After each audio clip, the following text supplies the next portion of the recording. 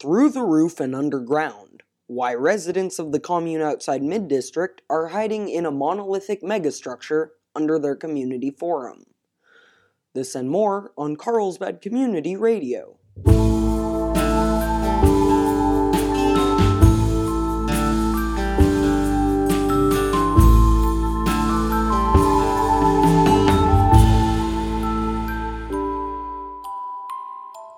Good evening, Carlsbad. In a recent declaration, the leader of the Society of the High Divider has announced that the High Division will occur today. When asked who she was and when exactly their community began existing, she stated that, "I am the one known as Beredetti, and we have always, and will always continue to exist. Until the High Divider strikes their golden stick onto the world of the present, we are all divided into separate planes of existence at random." More on the Society's announcement as it divides, but now, a word from our sponsor.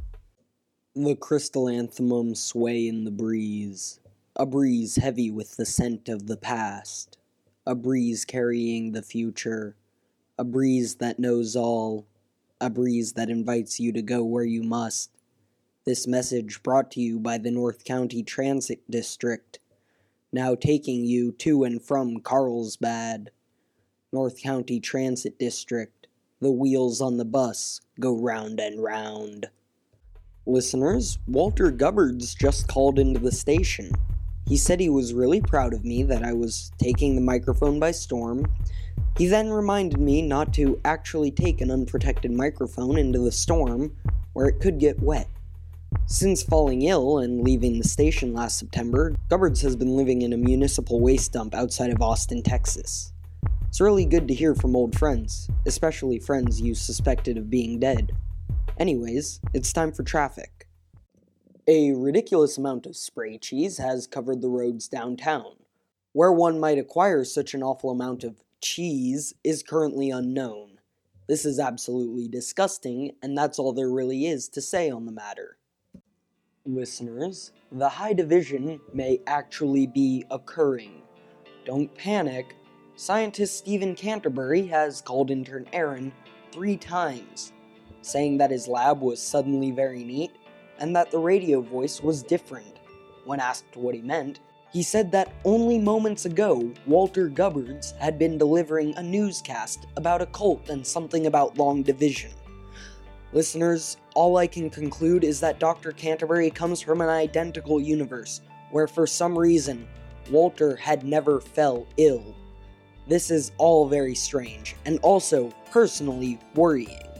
What if I'm divided into that universe? I don't want to go back to being an intern. I love this job all too much. Maybe we can stick this out. Not everyone will get divided, but until we know who will remain, I give you the weather. Alright, I don't got much time to explain. In this very moment, I sit waiting, recording. Walt is doing his show right now. Why don't I tell you about the show? Yeah, that's slick.